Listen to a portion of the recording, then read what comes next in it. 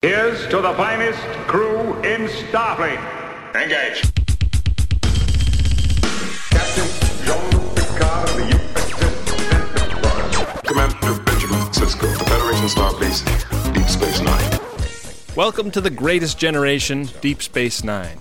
It's a Star Trek Deep Space Nine podcast from a couple of guys who are a little bit embarrassed to have a Deep Space Nine podcast. I'm Ben Harrison. I'm Adam Pranica. Well, Adam, the Coco No-No episode is upon us. Yeah, big time. It's a very strange feeling because we haven't recorded this show in many weeks because we pre-recorded a lot to do the bulk of our tour. Right. Which is now, all of that is behind us, and now I'm trying to remember what the last thing that happened on the show was. And I was very grateful that this episode didn't really draw on my knowledge of any previous episodes in any big way. Yeah, it was nice to come back to the show with a great big drink. Yeah. What are you sipping on tonight? I am on my second pint glass of pina colada. And there's, I think, 2 more of those in the blender that I will be going up for at intervals I deem necessary. Once I finish this, I'll go back up and get another. Pina colada is a beverage that you helped me appreciate and knew, because I feel like when you're a college kid, your experience with pina colada is the plastic bottle and rum. Right. And a blender. And if that is all you know of a pina colada, and you haven't actually made one with coconut milk and pineapple juice, you're really missing out. It's a great cocktail. It's famous for a reason. Yeah. I'm surprised to hear you're going pint glass, because you recently went on a rant in my presence about how you don't want a Bloody Mary in a pint glass. Look, I love a spicy cocktail. I love a spicy meal, but that is one cocktail that I want a short glass of. I feel like a pint glass of Bloody Mary is just too much. It's kind of the standard these days. I know, but it is just a pint glass of acid in a way that does not agree with me. It's just a personal What did you think problem. of those Bloody Caesars we had in Toronto? Well, the thing about that cocktail that we had in Toronto was that the lower quarter of the glass was basically a sludge made out of horseradish and ice and clam and juice. cilantro. So it wasn't even like drinkable in a conventional sense. It was just it filled the glass. It was sort of a semi-liquefied salad. Right. Yeah, it was delicious. Had great hangs there with friend of the show Chris Bowman. It's fun to catch up with him again. Our good buddy. Your ex. No, he's not my ex. He and I talk quite a bit about what it's like to be friends with you post podcast, and he had a lot of instructive thoughts for me. Thoughts that are going to help me transition into a post podcast with Ben lifestyle. Is that something that's been on your mind a lot lately? Well, we keep doing those LinkedIn ads, Ben. I mean, I can't help but think about it. I could be replaced at any time once you find the right candidate. I was inspired by our last conversation about the Coco No-No episode to find a way to work creme de banane into my beverage. Yeah. And I found a recipe on the Reddit cocktail sub for something called a banana hammock, which is essentially a banana Mai Tai. Oh. And I sort of mashed that up with my frozen daiquiri drink that I occasionally make on the show, and replaced the water that I include with that drink with coconut juice. Get that water out of there. Not coconut milk, but like the kind of coconut juice you get in the juice aisle. Yeah, the stuff that people drink after a workout for hydration. Yeah, it's no, not even that. No? You're talking coconut water. Oh yeah, I'm talking about this is like adjacent to cranberry. Cranberry juice and pineapple juice. And I think the main ingredient is actually white grape juice, but it tastes like coconut. So how about that? Yeah. That sounds pretty it's nice.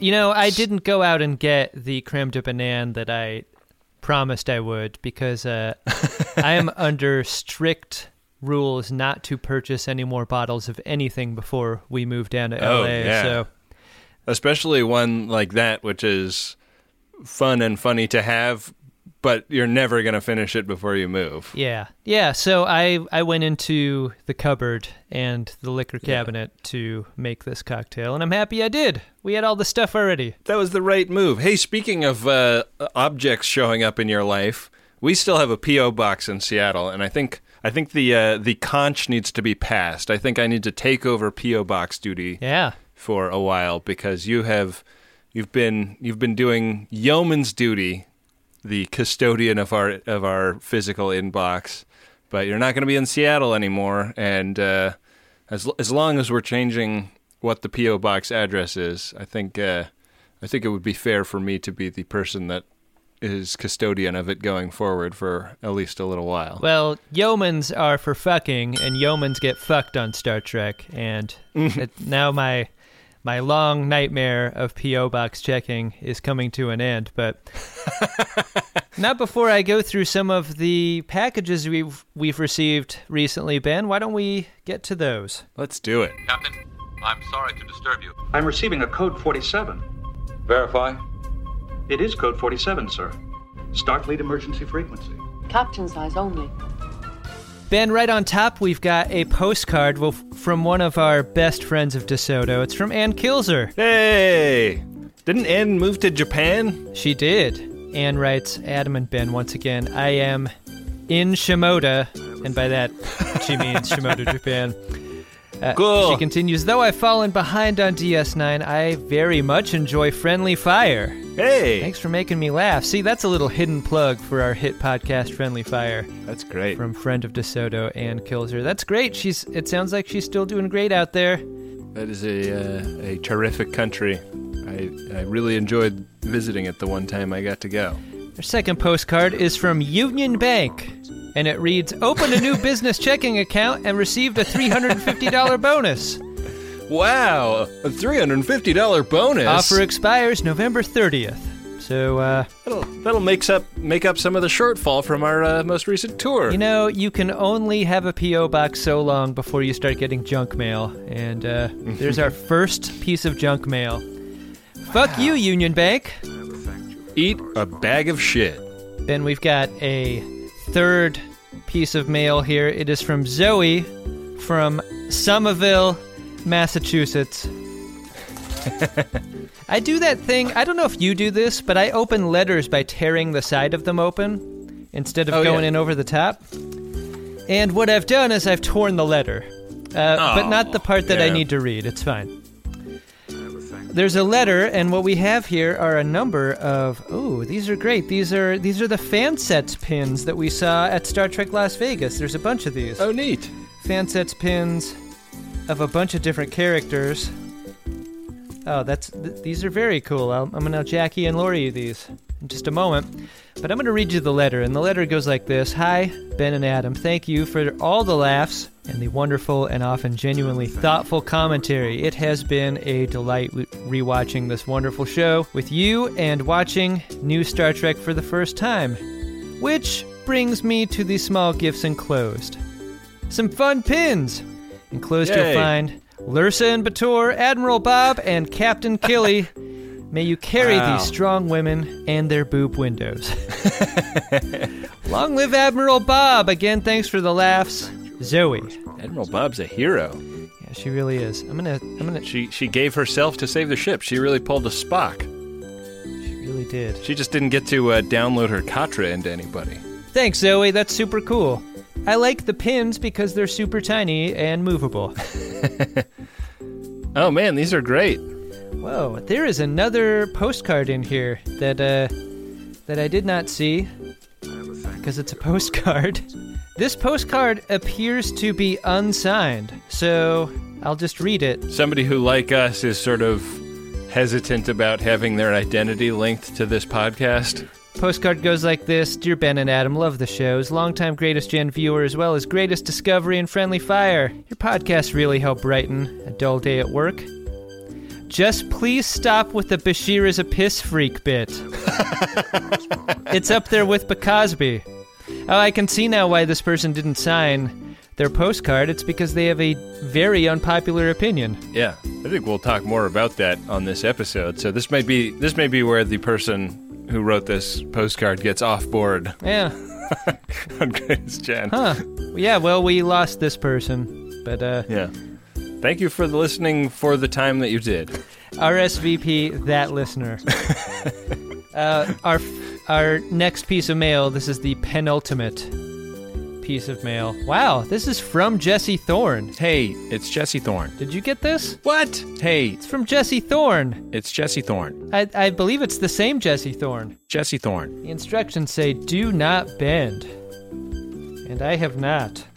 Inside what we have is a magazine. It is the official magazine, Star Trek The Next Generation Makeup FX Journal. Whoa. A post-it note on the cover says, hey guys, hope you enjoy this TNG Makeup FX Journal. I found it in a thrift store in Chicago while I was listening to Greatest Gen. Weird, huh? Love the show and Friendly Fire. There is no fucking way Jesse Thorne listens to Greatest Gen. I mean, we would have been kicked off the network a long time ago. He listened. He told me recently about an episode he listened to and enjoyed. That's insane. Wow. Well, thanks for thinking of us, Jesse. While you were out, I'm gonna guess, out doing the Judge John Hodgman live tour. That would explain why you were in Chicago. And the idea that he went into a thrift store while on tour tracks perfectly with what we know about Jesse. It's Jesse Thorne, so I believe it's him. He's a famous thriftsman. And you can check out all of his great finds at the Put This On shop, which you should definitely do. That's true. It's a shop that I've even purchased things from, and I am not even stylish, so... I got some cufflinks off of that shop recently that I wore to a wedding. Well, there you go. Thank you, Jesse. Final box, Ben. It's the end box, is what I'll call it. The music changes, the lights change... Yeah. Final box time. This is coming to us inside a Shutterfly triangular tube box. You know what I mean? Oh. Like something. Yeah. Something sent Something's for posters. rolled up in there. Yeah, and sure as shit, there's a rolled up thing in here. This is a picture of Morn wearing a pair of thong underwear. It's a diptych. And if you're not familiar with that term, a diptych is a photograph that has two halves of it. On the left is the front of Morn, wearing the golden thong underwear, revealing very little to the imagination. On the other side, there is the back of Morn, which appears to show a what is colloquially known as a tramp stamp of Deep Space Nine. And is Morn otherwise nude? Yeah, there's the gold underwear is the only thing he's wearing, and Morn is jacked. So wow. I'm gonna go ahead and Jackie and Lori you a picture of that. Because I do not want these eyes to be the only ones scorched by this. Oh hey, we know who this is from. Ordered for you by Sam Tregar. I don't know. You know what? I thought up until now Sam Tregar was a friend of DeSoto who liked what we did, and we also like him very much. Sam had been aggressively moving up through the power rankings, kind of going toe-to-toe with some of the heaviest purchasers of P1 messages, especially on the tour. Now, this really sends a message. It is quite a thing. Oh, man. Wow. Is it as I described, Ben? Jesus. I mean, I think that the thing that I wasn't envisioning about the banana hammock in question is that it looks very spaceship-like. You know?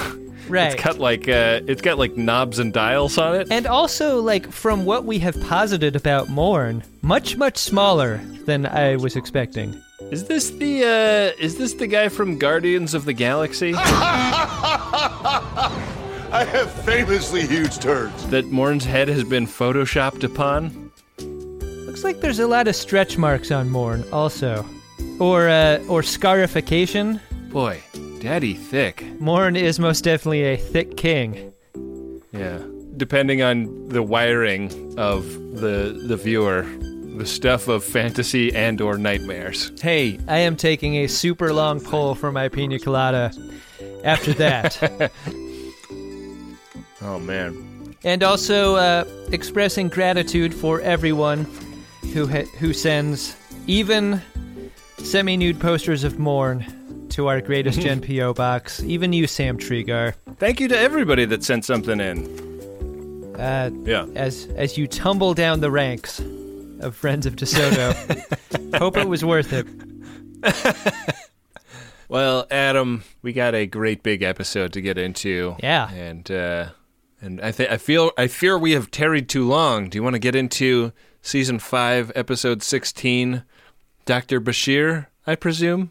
Do you have enough drink to continue? I made myself a big mixer tin, and I brought out an ice bucket full of Pebble Ice from my new Pebble Ice machine.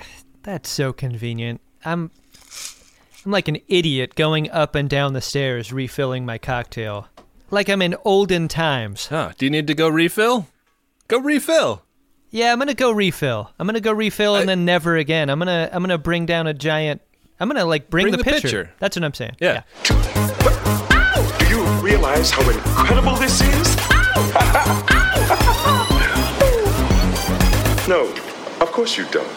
One thing that everyone on Deep Space Nine knows is that Rom likes Lita, and Lita likes Rom. And when are they gonna get together? Lita broke up with Bashir to get with Rom. Right. And this opening scene begins in Quarks, where Rom is creeping on Lita, but is powerless. Boy, I wrote the word creep several times in my notes about this scene. Yeah. And I'm glad that you said it.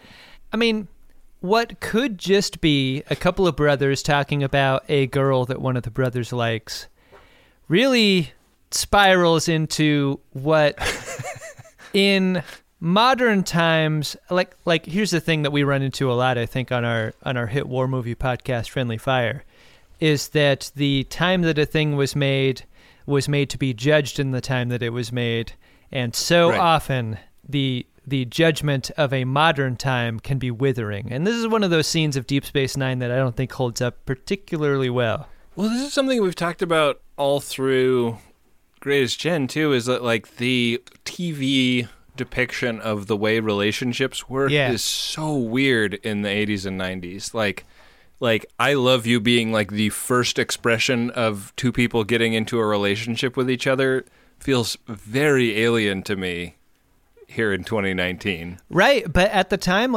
when I put myself back into an awkward high school and freshman, sophomore in college, fuck, I recognize a lot of what Rom is going through in myself from those days. So, I mean, hopefully, ideally, we've all grown up since then. But the ask out does not go well, Enterprise, because Rom is sort of psyching himself up at the bar for the moment that he needs to do this. And Quark is there to encourage him and also be the audience for this thing. Rom, you're a regular poet. And it's hard to tell whether or not the audience is the thing that kneecaps Rom or Rom's lack of confidence or ability to do the thing. But he is unable to ask Lita out, and it sure looks like this is something that's happened many times before.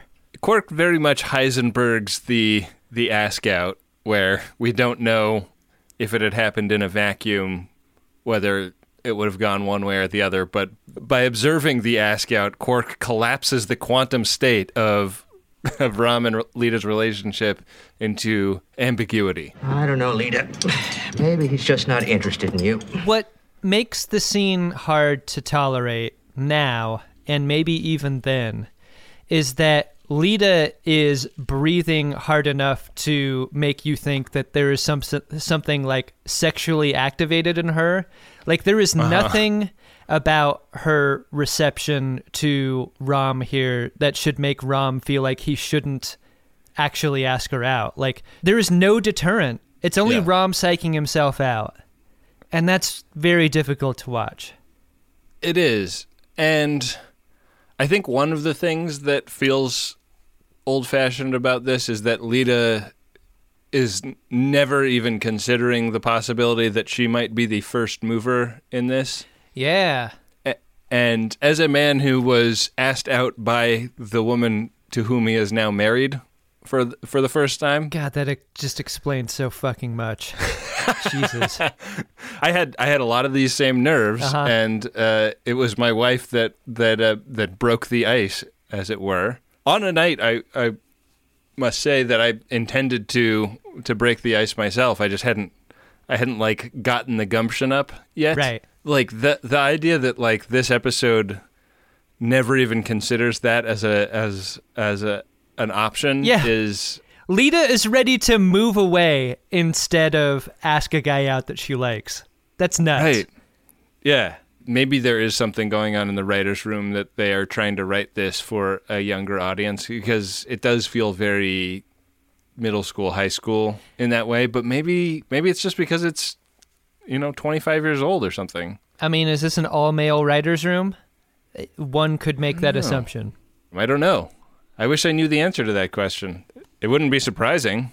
Quark is a loathsome character who should be in prison. You and I have agreed about this throughout our run of Deep Space Nine. But his retrograde treatment of Lita here made me laugh and laugh. I have brains. Particularly his line read of... Sure you do, honey. That's why I hired you. Just like leaning into the shitbag that he is in a way that, like, of course it's wrong. Of course he's being a shit, but that's what makes it funny. Yeah. He's the worst. Definitely peak Quark in this scene. Lita sits down to a break to 3 big slices of Borson cheese. And isn't that Hosperat? I mean, it looked like either cake or cheese to me that she was eating. They didn't look like Hosperat wraps in the way that we've seen them before. Oh yeah, because the cylinder is usually on its side, not facing up. What's the worst thing you ever ate on break from a job? Probably sandwiches. I used to make a bagel sandwich filled with potato salad. From the grocery store that I worked in. Because you were on the Atkins diet? It made me feel bad. Very bad. But I'll tell you one thing. I wasn't hungry for the rest of the day. Was this like a mayonnaise-y potato salad or like a vinegary potato salad? I mean, it's what you would get from a grocery store deli. Oh boy. So not good.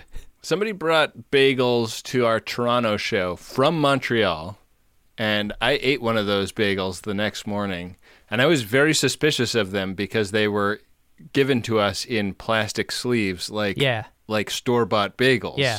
My assumption is that good bagels come in paper bags and bad bagels come in plastic sleeves. But boy, that was a fucking great bagel. And I didn't have anything on it. I didn't toast it or anything. I just ate it raw. I was going to say the same thing. You and I both raw dogged those bagels, and I think that's how you can tell a bagel's really good. So if you'd like to kill us, just come through the merch line with a baked good at the next Greatest Gen Live show. We're doing a fine job killing ourselves as it is, without any help from our viewers. That is true. On the side of the scene is a dart scene between O'Brien. I am Chief Miles Edward O'Brien. This is fucking spectacular. And Bashir. This is like the first scene of them together since Bashir's imprisonment on the Jem'Hadar asteroid, and they have so much more in common now than ever before. Right. Like, both of them have served very long prison sentences. Indeed. How can this never be a topic of conversation for them? There should be a My Dinner with Andre episode where it is just Bashir and O'Brien talking about their prison experiences with each other. Honestly, like, Star Trek is very self-aware about its greatest episodes, I feel like. And when you get those, they feel like so much thought clearly was put into them. This is right there to do. Yeah.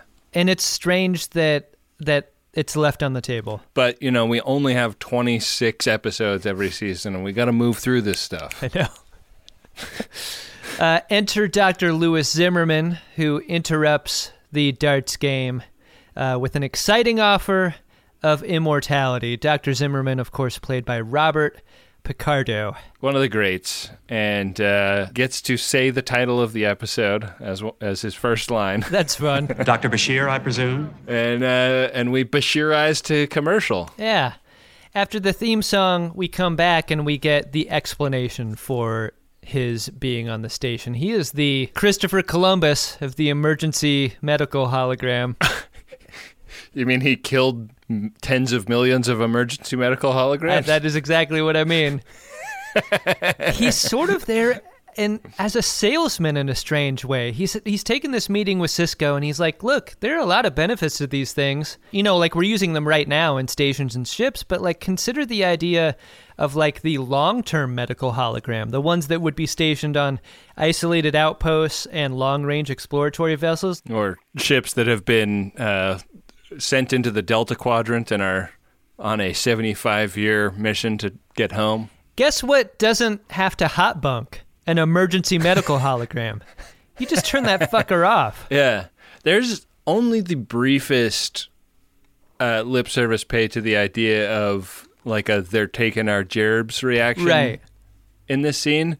And I really liked that like these people that live in this post-money future spend a moment considering the ramifications of that in terms of like people's careers, but it's actually not really that big of a threat in terms of like people's livelihoods. So there are practical use cases for this technology. And the idea is Bashir is going to be the model for the long-term version of the EMH, which I think by this point there have been a couple of seasons of Voyager. So it's also sort of meta-commentary on Voyager where like a big running storyline is that they're finding out that the EMH is able to like grow and evolve as a full member of the crew on a long-term basis. But here in the Alpha Quadrant, nobody knows about that phenomenon. If anyone's job is going to be taken by a hologram of any kind, it's going to be O'Brien's, right? Just the janitor of the station will one day be a hologram, and you know this, and so does O'Brien, but he never gives that voice.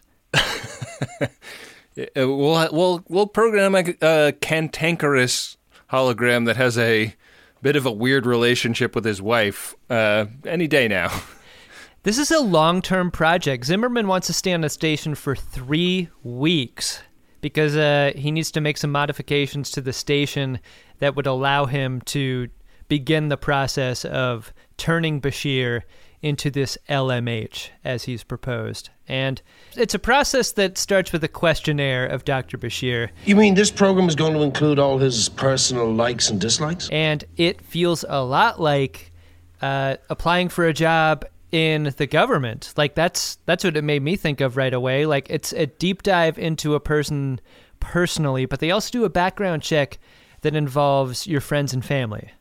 Right. It's like simultaneously a great honor and a very large-scale invasion of privacy. Yeah. And that's something that, Bashir didn't gamble on. Like, he's very enthusiastic to be showered with the honor that this connotes on him, and the idea of being granted a form of immortality in the form of the LMH is very exciting to him. But the other shoe drops as the Zimmerman character starts to explain like all of the prying that it is going to entail. I don't feel like he's celebrating this at any point. He's just sort of like, oh yeah, obviously. Golden Cotton. Golden Cotton. So, this episode bounces back and forth between this A and B story fairly often, and that bounce is fairly rugged because when we cut here to Quarks, we are at a very high angle shooting down onto Lita as she's sort of pit bossing a Dabo game, and I mean, you can see her belly button through the top of her dress. Like, that's how severe the angle is. And as we pull back, we reveal that Bashir and Zimmerman are watching her from above, and Zimmerman is regarding the delights that an angle like that can give to a person up in the balcony. Don't have anything like this on Jupiter Station, or like her. And they make eyes, Lita and Zimmerman. Also, mourn an unconsensual kiss and embrace here. I thought for sure Lita was going to slap that guy. Yeah. Here's the thing, though. In defensive Morn, like when you win a lot of money gambling, you want to reach for someone and embrace them. That's what I did to you in Vegas before we left Star Trek Las Vegas. Right. You mourned me. I did. I was the leader in that scenario. I didn't ask. I just went on in. I felt weird about it. It was exciting. So I get it. This is the scene where Zimmerman kind of falls for Lita, and who wouldn't at this angle? He asks Bashir, maybe the worst person he could possibly ask, what her deal is. And Bashir's like, her name's Lita, my ex-girlfriend. And Zimmerman's like, cool. Was the end of their relationship the actual last thing Bashir experienced before being imprisoned? It's a great question. I feel like we debated this a bit on one of the last couple episodes, but that has got to have been a rough time in prison. That's a real bag over the head punch in the face, and then another punch in the face. First Lita dumps me, now this. And then you get out of prison, like, you think you're being showered with some super honorific thing, and the guy that's doing it is like, hey, what's up with her? Odo steps in to interrupt the proceedings with a... Doctor? Oh, I see what you're looking at. Anyways, I'm a character on this show, too. Bye-bye. Hey, guess what I can do? And he just, like, blows into his thumb, makes Lita tits. Check these out. This do anything for you? Those aren't special. How would you like to see 3 of them? Wow. Odo drops an Antidian reference here, which is great. Going back to Season 1 TNG, Ben. What a handsome race. Back on the scene. I thought it was just amazing that they found a way to work the word titty into the proceedings. Lame. Anyway, the scene ends with Zimmerman getting the idea to interview Bashir's parents, because Bashir says, I would consider it a personal favor if you would sort of leave my parents out of it. And Zimmerman's like, oh, I certainly understand. And then Bashir leaves, and he's like, note to self. Interview Dr. Bashir's parents. It's a very dirty work moment, it is, right? Yeah. Note to self. Making love to blow-up doll, not as good as advertised. What did you make of that? Like, I wondered if the episode was implying that if Bashir had not protested so much, maybe his parents wouldn't have even come into play. It's like, it comes up, and then Odo interrupts, and then Bashir circles back, and that's... I feel like what sets the hook in Zimmerman. Yeah, I mean, love him or hate him, Zimmerman's a professional, and he wants to make a fully formed LMH Dr. Bashir. So, of course, he's going to chase this down. That much was obvious, and it didn't make me hate Zimmerman. There are other reasons to hate him, but that wasn't it to me. I'm not saying that it's something to hate him. I'm just wondering if the episode is implying that it was a bit on Bashir for making such a big deal out of it. Yeah, and that's weird. Like, if what you're doing is seeking to cover up a secret, the way to cover up a secret is not mentioning it at all. Right. Like, that's telltale heart shit right there. Yeah. I mean, you can either telltale heart it or you can purloin letter it, you know? You're either a telltale hearter or a purloined letterer. That's, like, choose your side. Pick a lane. Asshole. We get a couple of scenes of just like funny LMH versus real Dr. Bashir scenes, and like there's a scene where the hollow Bashir is like running into a wall, and the LMH and the emergency medical hologram that we know up until now, like the one that looks like Robert Picardo, like they have an interaction and they're super catty to each other. Like there's some comedy in this. That's pretty fun. Yeah, and the idea is that they're showing the LMH in early stages where there are a lot of rough edges to sand off still. You know what I like is I like this for Alexander Siddig. I like that there's a scene here where his body is filled with the Robert Picardo version of the emergency medical hologram, and he's sort of being a cat to the other one. I hope you're more interesting than you seem. That's neat to see him act against his character a little bit. And then, like, there is a whole section of the episode that's just, like, singles on various main cast and recurring characters dragging Bashir as a character. Yeah. Like, like kind of doing all of the things that we have said about Bashir as their characters, like reacting to what he is like to be around as a guy. And it's fun. David Livingston is the most prolific director of Star Trek television programming. Yeah. And I think it's fun that we get all of these interviews filmed straight to camera. I really like how it busts up this episode visually. He does a good job, and I think David Livingston is a director that gets that kind of latitude to get weird in an ep. Yeah, you can do an Intiratron, right? Errol Morris set piece in there, and it's an episode that like basically doesn't have Jake or Worf, and most of the main cast has almost nothing to do in this episode. Yeah. But they all get their moments in this scene, and it's a lot of fun. There's a real superpower to Chase Masterson that I want to call attention to here, which is not her brains or her other brains, but she has just a resting friendliness when she plays Lita that is so warm and inviting that even during this interview scene where she's playing straight to camera, Zimmerman is being a creep in using a workplace situation to ask out what is a coworker, basically. Would you have dinner with me this evening? But she is so warm in her reception of it that it kind of gets him off the hook. And this is a thing that she does constantly in this episode. Like, this is the difference between looking at an episode like this through a modern lens and what it would be to see it in 1997. Like, I think it is Chase Masterson that saves him a little bit if you were to watch this now. Like, she is so accepting and fun and open and cool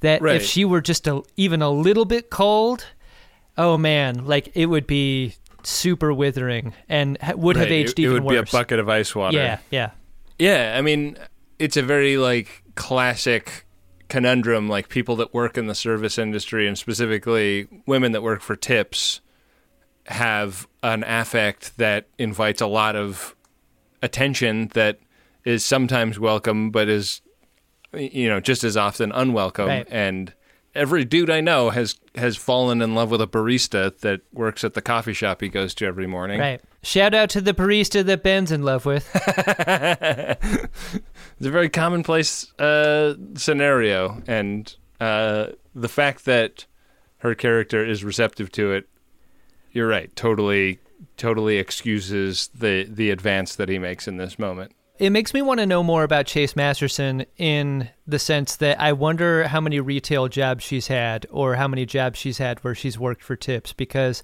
that seems like a quality of a person that you don't truly understand unless you've worked that kind of job. Yeah. And she nails it. Whether or not she's had that experience, she's really got that. Come to Ford.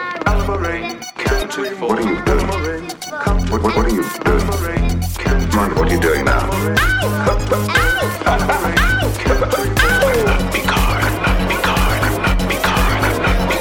Exactly. Boy, Adam, I'm down to the bottom of my second coconut here. And I believe Ann Kilzer is the one that sent us these coconuts. Oh, nice. I've just put my straw right into the blender jar, so that's what I'm drinking out of now. Wow. I need to refill. You going to do it? I'm refilling as we speak. All right. Don't you worry about me. You say the thing about Star Trek you were about to say. Well, Zimmerman asks Lita to dinner, and she accepts. And it's a situation that Rom is able to eavesdrop on by twisting the sides of his ears to get reception. Did we know that Ferengis could tweak their ears into parabolic microphones before this scene? I feel like this is the first time. We knew that they had a good sense of hearing relative to other humanoids, but this like zeroing in on, like the big clear, half dome microphone that you see on the sidelines of football games. Yeah. Like that is basically what he's doing, and he's getting a sense of what's going on this date, which, circling back to the word creep, is super creepy. It emboldens him to interrupt their dinner. I need to talk to you. And then fail once again at asking her out. Tomorrow morning would be a good time for me to fix your replicator. Oh, Ram is second only to me in the self-cock block. Yeah, but here's the thing. I don't feel like we would step up to the plate when it's time to ask a person out and then just eat shit. Like, when it's time to ask, the ask is made. And Ram just cannot do it. Ram steps to the plate and then steps in front of the pitch. Hey, mister, you gotta wear a helmet. Don't worry about it. He is eating shit here. Yeah. And it's embarrassing. Later in Cisco's office, Dr. Bashir and Cisco are there talking about the situation when Bashir's parents drop in on them. Meet the Bashirs! What we got is a Brian George as Richard Bashir, who is a familiar with those who enjoy the show Seinfeld. You wish to eat? Let me tell you something, Babu. You go back in that kitchen, tell your chef I want the works. Yeah. But playing Amsha Bashir is a non-professional actor named Fadwa El Gindi, and she was hired for this role. Like part of the show notes for this episode are amazing because everyone agrees that it is very difficult to, at this moment in time, this is 97. Yeah. To cast and hire an Arab American actress. And it was a very specific choice. They wanted to hire an ethnically Arab actor to play Dr. Bashir's mom, and they couldn't find one. Wow. And so they hired a professor instead, and that is this actor. This is her only credit. She's great. She's really great at this, and it's not like they gave her throwaway stuff to do. Like, they didn't just give her a couple of lines. Later on in the episode, they actually give her a scene. Yeah. And she's really good. I mean, even when she's not speaking, like, I think that one of the big things that separates a pro from a non-pro is the moments when you don't have a line, and she is his mom. Like, she inhabits that character. Like when he is talking to his dad, she is going through what a mom goes through when a son and a dad have a dispute. A Shora Agdashlu does not exist in 1997. And so that is that's like a way of saying we've come a long way, I think, and I hope, because she's a great actor, and I think it's probably someone like Fadwa here who blazed that trail in a strange way. Shora Agdashlu has been an actor for a long time, but was maybe a lot working outside the U.S. Yeah, that's what I mean, yeah. She has credits as early as 1976, and she has one in 1993, and then a gap until the year 2000. And she's been working very steadily ever since then. But yeah, this was not a time in Hollywood where, and I think that this may be a casting director problem. Right. Like, I think casting directors, to their credit, in the last few years have really started to change the way they think about the world, and I think are starting to encourage producers and directors to consider underrepresented people for more roles. And obviously there's still like a ton of progress yet to be made, but we're starting to see some movement in the right direction. And I've heard David Simon, the guy that created The Wire, talking about when they started to cast The Wire, that being a big problem. Like, people were saying, there won't be enough like talented actors of color to fill all the roles. It's just fucking insane. And him just like railing against that is fucking bullshit. Yeah. And I think that like Ava DuVernay is doing things like having every single episode of an entire season of TV be directed by a woman and stuff. Like people are really starting to rip down those really barriers that were erected by people's just failure to think past the thing right in front of them. Yeah, like some of the terminology used for casting this character was like, it really blew me away. Like, where do you find someone like a lady of Arab descent to play this role? Is there one even? It's insane to read about how they cast this role and how difficult they found it at the time. Well, and I think that now you probably go to a casting director and say, we need to cast a woman of a certain age, with Arab lineage that will be plausible as Dr. Bashir's mom. Right. And they might have 15 or 20 options for you. Right. So, hopefully, the casting world gets better and better at this. But I think both of these characters are great. Like, I think also to the writer's credits, like, Bashir has been kind of an underwritten character and a weirdly written character for so much of this show. And to me, this episode spends a lot of time kind of sending up the old Bashir, making some kind of writerly amends for that, but also introducing these two characters who are fucking delightful to watch, just chew scenery. They are really George's parents on Seinfeld. Like, not to keep calling back Seinfeld, but the cringe that a child feels when their parents are getting along and at your workplace and interfering in your work life just by being there. Like, just by being themselves is such a specifically painful feeling. And so well drawn here. Alexander Siddig is really great at portraying that here. Yeah, it's really fun, and like there's so many little moments, like, you know, he's like leading his parents out of Cisco's office, and he like turns back for a moment just to look at Cisco and Dax, and you see that thing of being around our parents can sometimes just put us back in our adolescence, even as adults, and that is an instant that butts right up against the scene where Zimmerman and O'Brien are messing around with the hologram version of Bashir and just have him walking into walls. Right. Yeah, it feels a lot like that when you're with your parents sometimes. It is really funny. Yeah. Morn. Dear sweet. Morn.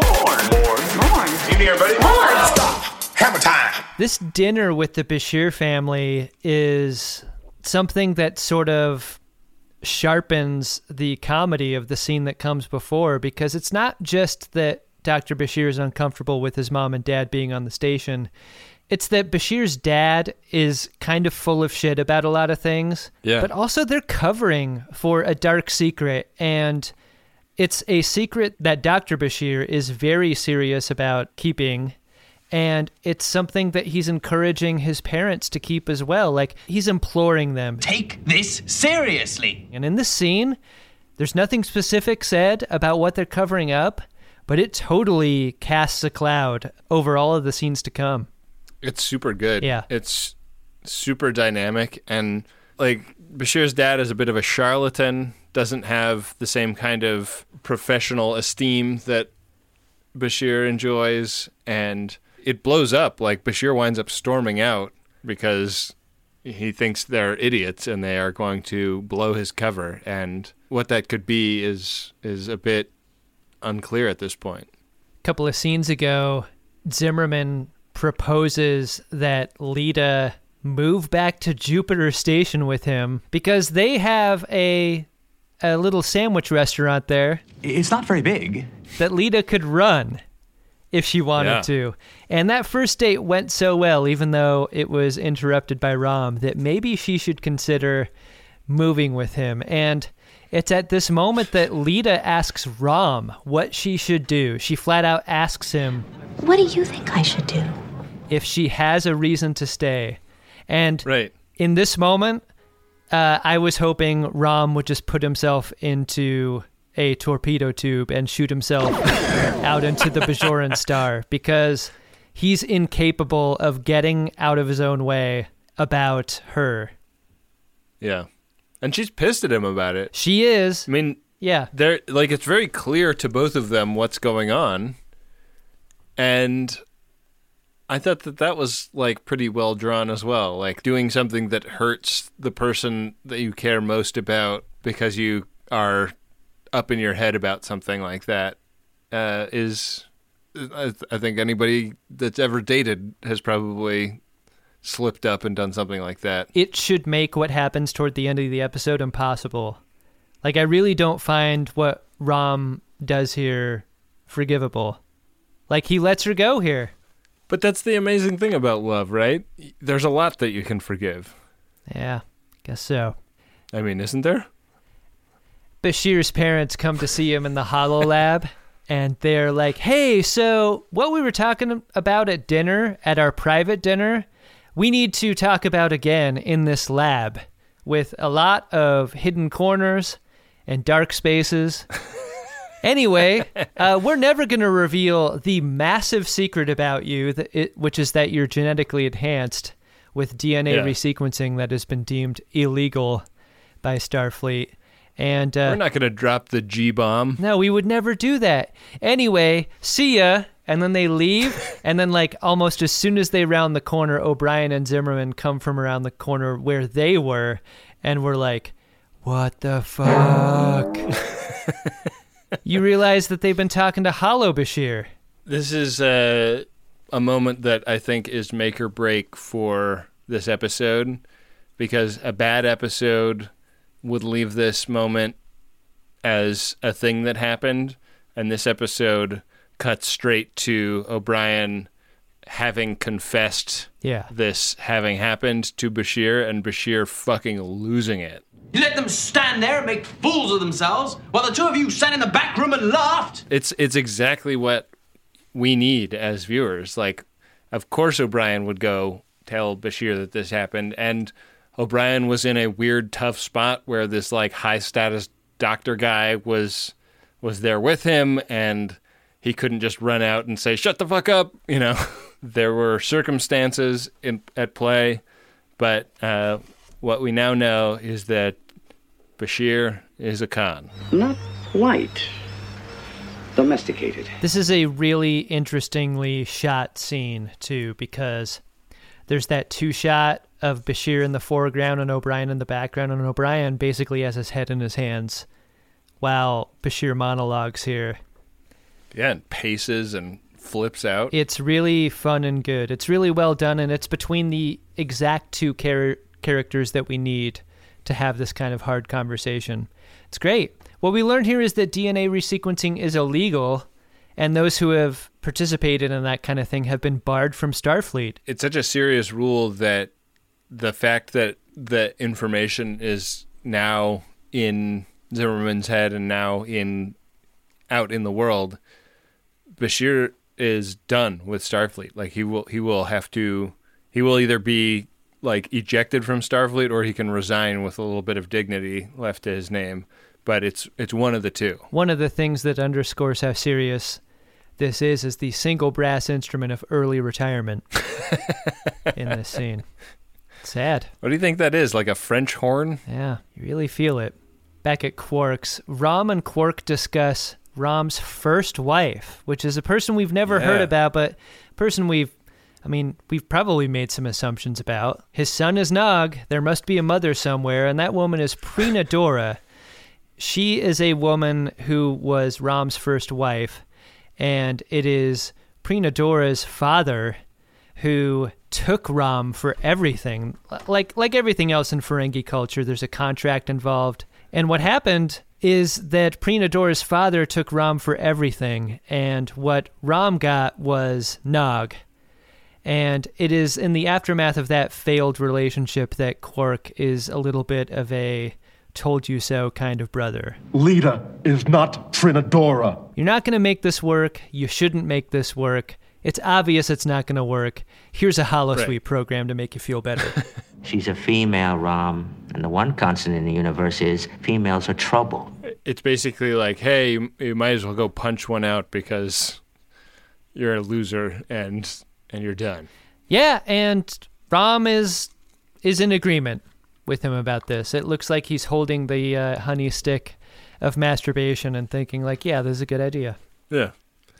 Sometimes it clears your head, though, you know? That is a medical fact. Bashir and his parents are discussing the strategy, should there be one, and his father wants to fight it, but Julian is basically like, this is like a centerpiece scene in the episode, because Julian is basically calling his father the Geppetto to his Pinocchio, like, you are the reason that I am this way. I didn't want this. And then Mom sort of hops in. This is the moment that the actor playing Amsha Bashir really gets her scene, because she defends the father and pleads for an amount of empathy that I don't think anyone watching the episode was capable of feeling at this moment. She says that, you don't know what it's like to stay up every night worrying that maybe it's your fault. What they did is they watched Julian fall behind, and they felt so terrible about it that they were willing to do anything to give him a chance to succeed. And so that's why they made the decision to bring him to this hospital, to change his brains in such a way that made him a crime. We didn't do it because we were ashamed, but because you were our son, and we loved you. Right. I think this is such a insightful scene because it's like not really something any of us have ever experienced, like the crime of having been genetically optimized by our parents. Oh yeah, that's impossible for either of us to think. But I think what is familiar is the parent that is simultaneously like made choices to put their child on the best path that they could, but also has like weird resentments for the success of that child. Yeah. I think that comes up in people's relationships with their parents quite a lot. It's one of the best parts of the episode is because it feels familiar. Like this is a 24th century future, but this is a parent sharing a feeling that I think we all can understand. Whether or not you're a parent, like you can understand this motivation. Right. And like a lot of father-son relationships turn contentious in this way, and a lot of mothers find the way to bridge that gap. And that's cathartic, like understanding that the things you resent about your family, like we carry all these things, and like resentment is one of those things that really builds over time. And like coming to the realization that a lot of the time things are done out of love rather than out of spite or whatever, or shame or whatever. I guess he's primarily worried that they did it because they were ashamed of him not being excellent, right out of the box. It interestingly reframes Bashir's decision because after that scene with O'Brien, he's like aggressively interested in retiring. And at the end of this scene, he's like sort of come to terms with accepting the idea of his retirement, which would happen the next morning. Like that's what he says. He's like, tomorrow morning it's going to be over anyway. I get it. Like that's the only course of action left for me. But this is a great big surprise because when Bashir arrives at Sisko's office in the morning, his parents are already there, and so is a hologram of Admiral Bennett. And what's happened here off screen is that the parents have exchanged a short prison sentence 2 years for his continued career. Admiral Bennett has heard their deal, and he's basically decided that, like the parents deserve a real punishment. Seemingly specifically for the dad? Yeah. Did you get that? I got that too. But also it's hard to punish Julian Bashir for something that wasn't his choice. And though that is never said, that is really implied by what Bennett decides in this scene. Like the parents will be punished because you can't just have people turning their little paste eaters into cons anytime they want. Like you need a deterrent for this kind of behavior. What if you're Chief Wiggum, you've got a Ralph on your hands? Are you going to turn to crime to fix that? Right. It was fun to get a con reference here. Yeah. That hit especially hard.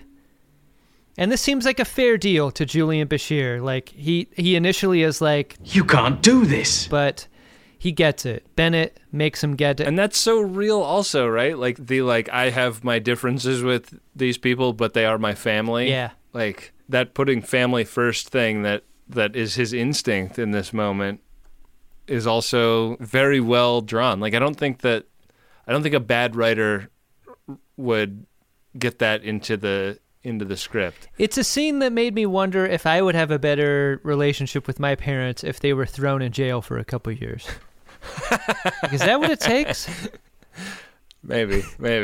This is a tough scene for me because it feels a little bit like a judge advocate general ex machina, where the stakes of this episode are Bashir is leaving the show, basically. Right. And they are solved in this scene in a way that doesn't really involve Bashir at all. And I think that's inherently a bit unsatisfying as a storytelling strategy because it feels like, the hero of the episode didn't do anything to save the day. The day got saved before he showed up at work that morning. Yeah, the day got saved by a hollow admiral. So But at the same time, it does feel true to the story, and there are still consequences for him, right? It doesn't seem like he's going to be the LMH anymore. And all of his friends and colleagues on the station are going to know this weird thing about him. Right. And maybe that's better in a way. Like, he can, like, kind of live as his true self. He doesn't have a deep, dark secret anymore. Do you think there are assumptions about him that go something like, does he have a Dr. Manhattan-style giant cock? Like, where does the genetic editing end for him? I want to know. Hard to say. Hard to say. I mean, we get some exploration of that in the button on the episode. We wrap these two stories up with a last-minute, Rom races to the jet bridge, to the Del Sol-class starship that Zimmerman is about to board with a trench coat and a boombox, and wins Lita's heart by saying how he really feels, finally. And so Lita's going to stay. And then we get the dart scene with Bashir and O'Brien. And it turns out that Bashir, much like their earlier racquetball rivalry, Bashir could have been cleaning the floor with O'Brien in darts as well. Right. There's so much about this episode that deepens the mythology of Star Trek. Like, all of the genetic stuff, like the idea that there are charlatans like Julian's dad out there in this moneyless society that are still trying to get an edge on people. The stuff with Rom, like having a business contract with his wife's father that had a sunset at a certain point. Like, I'll be married to her for 5 years, and then if we deem that it is mutually advantageous, we can renew the contract. Right. There's so much stuff like that. And the fact that they also wrote in the idea that we could project back in all of these episodes of DS9 where Bashir was an asshole that O'Brien hated, and then O'Brien came around to liking him over the course of seasons and seasons of television. And it's all been calculated bullshit that Bashir has been pulling. He tried the "I'm way better at you than racquetball" thing, and it didn't work. And then he was like, all right, well, we'll do darts, and I'll pretend to be roughly your equal. Yeah, but it's all bullshit. It's all retcon bullshit. And this is what I want to save for the "Did you like" portion of the episode. Well, we're basically there. You really want to do this? Here, now, okay, let's do it! Alexander Siddig was told the week of shooting that his character was genetically modified. And everything that led up to this is it's convenient retconning, which is fun on the one hand, but I don't want to give it the credit of having the foresight of doing all of this interesting stuff. It's retcon interesting, It's interesting to consider that Bashir was blowing racquetball games and doing a bunch of other things beneath his ability, but no one who wrote his character knew that until this week, until the week they wrote and shot the show.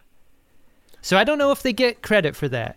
I mean, I agree in principle with that as a criticism, but the Fast and the Furious was never conceived as a cinematic universe, and they decided at some point, between 4 and 5, that it was, and suddenly and found things in all of the previous works that they could form into threads that led to subsequent films. And there are a lot of dumb things about that universe, but it in Fast and Furious 5 it really works. It starts to feel oh fuck, they didn't have a plan, and suddenly it feels like they did the entire time. Look, I mean, I think that's cool, a cool writing feat in a way. It's cool to get the credit for retroactive continuity, but it's not a real credit. I'm glad it worked out for Fast and the Furious, and it really works out in Deep Space Nine. It's fun to think about going back and watching all this stuff. It's Dr. Bashir throwing 3 bullseyes at the end of this episode. It's it just fucking works. It works miraculously, but I'm not giving credit. Yeah. Glad it worked out, and it did, but you're not a genius for having done it. You were in the right place at the right time, and sometimes that's what it takes. Yeah. One thing that is in... couple of things, actually, that are in the right place at the right time for us are our 2 Priority 1 messages. What do you say we see what those are? Let's do it, Adam. Priority 1 message from Starfleet coming in on secured channel. Need a supplemental income. Supplemental income? Supplemental. Yeah, it's extra. The interest alone could be enough to buy this ship. Ben, our first Priority 1 message is of a promotional nature. Hey. The message goes like this. Do you like instrumental electronic music? No? Well, maybe you'll still like this album recorded at Watchtower Coffee and Comics in Salt Lake City on a 4-track cassette recorder. Whoa. Does it have anything to do with Star Trek? Sure. Why not? Go to rsp-djshanty.bandcamp.com to listen. And if you want to throw us $4 or more to download, we won't say no to that. So the call to action is check out The Watchtower Tapes by Red Sky Phenomenon and DJ Shanty. So once again, that's rsp-djshanty.bandcamp.com. Wow. To listen. That sounds great. Very cool to record on an analog format, something that is digital. Yeah, 4 tracks, baby. That's always really fun. That's the shit. Then I've heard that Bandcamp is like the last good deal that musicians have in the entire world, basically. Right. $4 is not too much to spend to find some new music, so I would encourage you to go there and do that. Support people making music, you know? Yeah. It doesn't get made if they can't make a living making it. It's the same deal as Greatest Gen. Like, we can't do the show without your support. Musicians often can't keep making music without your support, so... Support the stuff that's good. Adam, we have a second Priority 1 message, and it is of a personal nature. It is from Captain Liz Soto, and it is to the entity known as the Dith. It goes like this. Help! Q has kidnapped me and is forcing me to provide offspring to stop the destruction of his race. Do I give in? Starfleet comm channels have been blocked, so I'm hoping this message gets to you in time. Send help and condoms. Who knows what kind of weird things these omnipotent beings have picked up. Wow. Wow. I never considered the STD issues W/R/TQ, but that is very troubling. Yeah, I'll say. I hope Captain Liz Soto is able to receive the help they need from the Dith. Well, one way to help the Greatest Generation is by going to MaximumFun.org/Jumbotron. That's where you, and I'm talking to you, can have us read a message just like these on our fine program. Personal messages are $100 and commercial messages are $200, both of which reach our wide, broad, vast audience right here on The Greatest Generation. Hey, Adam. What's that, Ben? Did you find yourself a drunk Shimoda? Incredible. Drunk Shimoda! It's hard not to choose Lita. And I think I'm choosing Lita because the very nature of her character in this episode is just sort of float from scene to scene. Like she's just sort of there to take what's given. And where nothing is given, she's not doing any taking. Like she's willing to move to Jupiter to be with Zimmerman because he's a guy that asked. And that feels like a very drunk Shimoda kind of way to be. Like almost like she's only remembering the last thing that happened to her in making a decision. And I don't mean that disparagingly. I mean, just mean like there are people in her life that are affecting her. Far be it from you to disparage anyone who has affinity for the last person that spoke to them. Yeah, and she's living her best life, I guess, but she's making decisions based on people actually doing things around her. I wish she had a little more agency. I wish she asked out the guy that she liked, obviously, instead of waiting until the last possible moment to allow that to happen. Like, that's not great. But if there's a Shimoda in this episode, to me, it's Lita. What about you, Ben? The thing that made me laugh the most in this episode was the single on O'Brien in the interview section where he's terribly concerned that any of this might get back to Bashir. Right. And all he has to say are like the most glowing forms of praise. And I feel like that's O'Brien projecting himself onto Bashir. Like, he's the guy that really like does not want to be the center of attention and does not want to be the subject of praise. Yeah. And I think there are so many really insightful character moments in this episode, and that is like the briefest thing about O'Brien, but is so true to who he has been presented to us as. And I really loved it. So O'Brien's my Drunk Shimoda for this episode. Fantastic. Gotta get that gold press platinum. Get that Gold press platinum. Am I right? Am I right? A good time so often has a downside, doesn't it? Especially when it comes to stuff that you put in your birdie. We've all been hungover before. I mean, many of us have, I guess. Or we've had too much jazz in our gummy. And that sucks, right? Because you don't think about the time after the good time that you've been trying to have a good time. That's why I like Lumi Labs so much. It's the predictability. Through painstaking trial and error, I have found my perfect dose.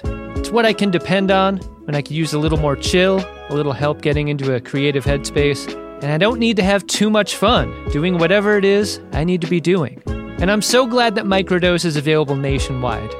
That means just about anyone can try it. To learn more about microdosing THC, go to microdose.com and use the code SCARVES to get free shipping and 30% off your first order. Again, that's microdose.com and the code is SCARVES. You might have heard us talk about Squarespace before and you're thinking, what do I need a website for? I already have a bunch of profiles across the different social medias. But isn't it time you had a place online that wasn't owned by a social media company? How about you take control of your online identity with a website of your own? For that, there's Squarespace. With Squarespace, you can buy a URL and build a customized website with your name and not a giant social media company's name with your name attached and a bunch of numbers at the end. With Squarespace, you can have a place on the internet personalized to your aesthetic that lets you tell people about who you are instead of an algorithm. And the best part is, you don't have to be an experienced designer or a web page creator to make something great because Squarespace is always there for you with their award-winning 24/7 customer support. Don't settle for being another company's product. Be your own product with a website that's all you with Squarespace. Go to squarespace.com for a free trial, and when you're ready to launch, use the offer code SCARVES to save 10% off your first purchase of a website or domain. That's squarespace.com. The code is SCARVES. Think it, dream it, make it with Squarespace. Back for another game. You know it. What's going on? Just one more week till Max Fun Drive. Hard to believe. It's been a heck of a year since the last one. We're now a worker-owned co-op. We raised $50,000 for charity last year. And we've added a bunch of awesome new shows. But do you think we're ready to do it again? Absolutely. Lovely new gifts are lined up. The episodes will be amazing. And wait till everyone hears the bonus content. Yeah, plus they know to go to MaximumFun.org/newsletter, so they're getting all the news. Oh, like that Meetup Day is on Thursday, March 21st. Then what's bothering you? Me? Oh, nothing. We're all set for Max Fun Drive to start on Monday, March 18th. I just didn't want you to see this coming. Check. What? Hang on.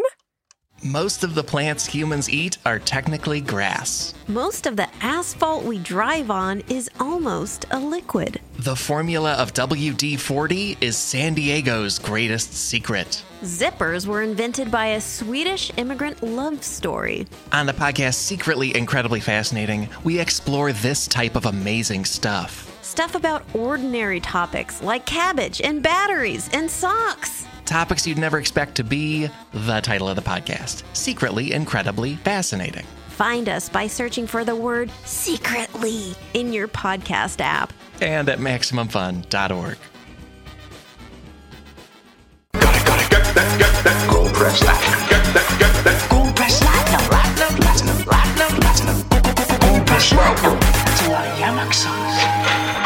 Well, Ben, what are we watching for the very next episode of Star Trek Deep Space Nine, and how will we watch it? Well, I'll tell you what, and then I'll tell you how. How about that? Great. That's the right order. Here as I finish my fourth Coco No-No. Yeah, I'm down to the pitcher, personally. Yeah. Our next episode is Season 5, Episode 17, A Simple Investigation. Odo falls in love with a mysterious woman who has been targeted for murder. All right, and I now need to call up the Game of Buttholes, Will of the Prophets, which you can check out at gach.biz/game. This is where we determine how we will be watching the next episode of the show. You're required to learn as you play. Roll. We are on square 46.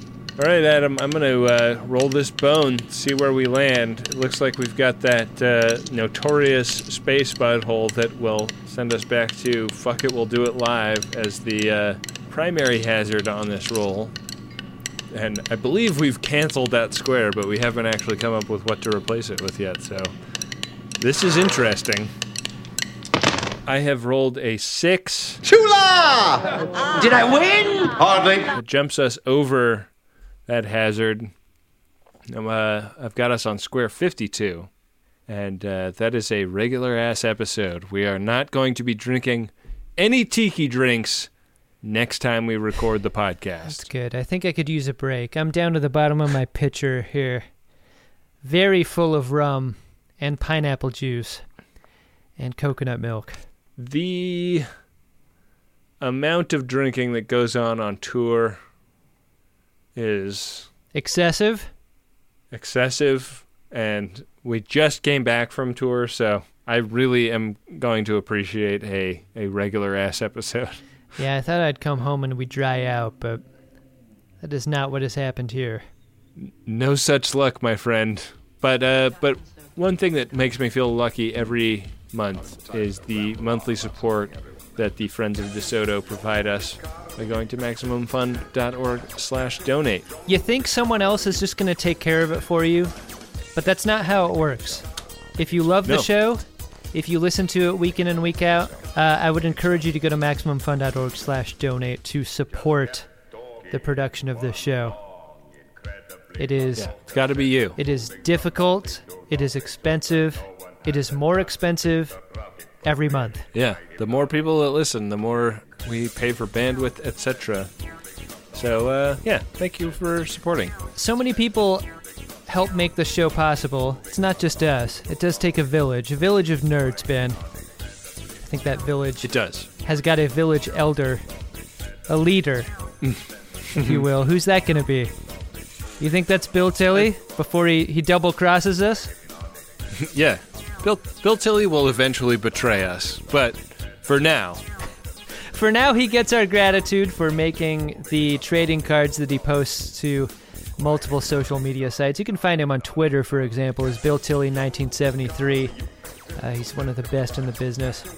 Also want to give a great big shout out to those who make the music of this show. The original theme music for The Greatest Generation was made by Dark Materia. That music, chopped and screwed by the great Adam Ragusa and turned into theme and interstitial music that you hear on The Greatest Generation and The Greatest Generation Deep Space Nine and The Greatest Discovery. Yeah. The guy's prolific. Prolific, and he has a great cooking channel on YouTube if you search Adam Ragusa on YouTube. You can find Ben on one of those episodes. Yeah, I made something for the YouTube channel, and I think, as far as I understand, the invitation is open for you to cook something for Adam Ragusa's YouTube channel as well. And I would I'll wait to hear it from him. Really like to see what you do. I'll wait to hear it from him, but he told me to tell you. I'm gonna get it from the Ragusa's mouth. I'm not gonna trust what I hear secondhand. It's crazy. I'm telling you, he told me. He's our friend, and I happened to be in contact with him because I was sending him this footage, and he said, "Tell Adam I would love for him to cook something for the channel as well. Well, I'm selling all of my camera gear. I'm going all in on podcast, so... You're moving to LA, though, and I still have my camera gear, so you could come... You could use my stuff. Thanks, Adam Ragusia. You're the best. Thanks to the great folks at MaximumFun.org. Thanks to all the friends of DeSoto. Thanks to the people that run the Wikia. Yeah, thanks to all viewers everywhere. And with that, we'll be back at you next time with another great episode of Star Trek Deep Space Nine and an episode of The Greatest Generation Deep Space Nine, which really has a lot of questions about who Odo might have fallen for if it's not Kira. Yeah, what the hell, Odo? What are you, Lita? Yeah, I don't know. I think I'd keep the candle lit for Kira if I'm Odo. Yeah. I'd turn myself into a candle and remain lit for her. That's how great I think she is. You would attempt to Dr. Beverly her? Sure would.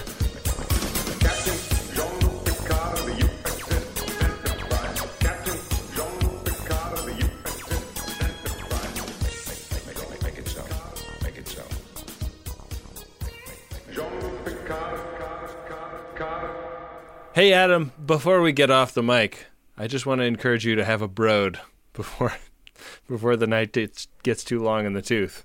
Good thinking. Yeah, our friends at broad.ca, we will give them a free plug here, post-credits. Come on, Broad. Get those broads. If you buy Broad and you've heard about Broad through Greatest Gen, make sure to tell them that's how you heard about them. Because seriously, we're selling a lot of Broads for Broad on our podcast. Give me a break. Come on. MaximumFun.org. Comedy and culture. Artist owned. Audience supported.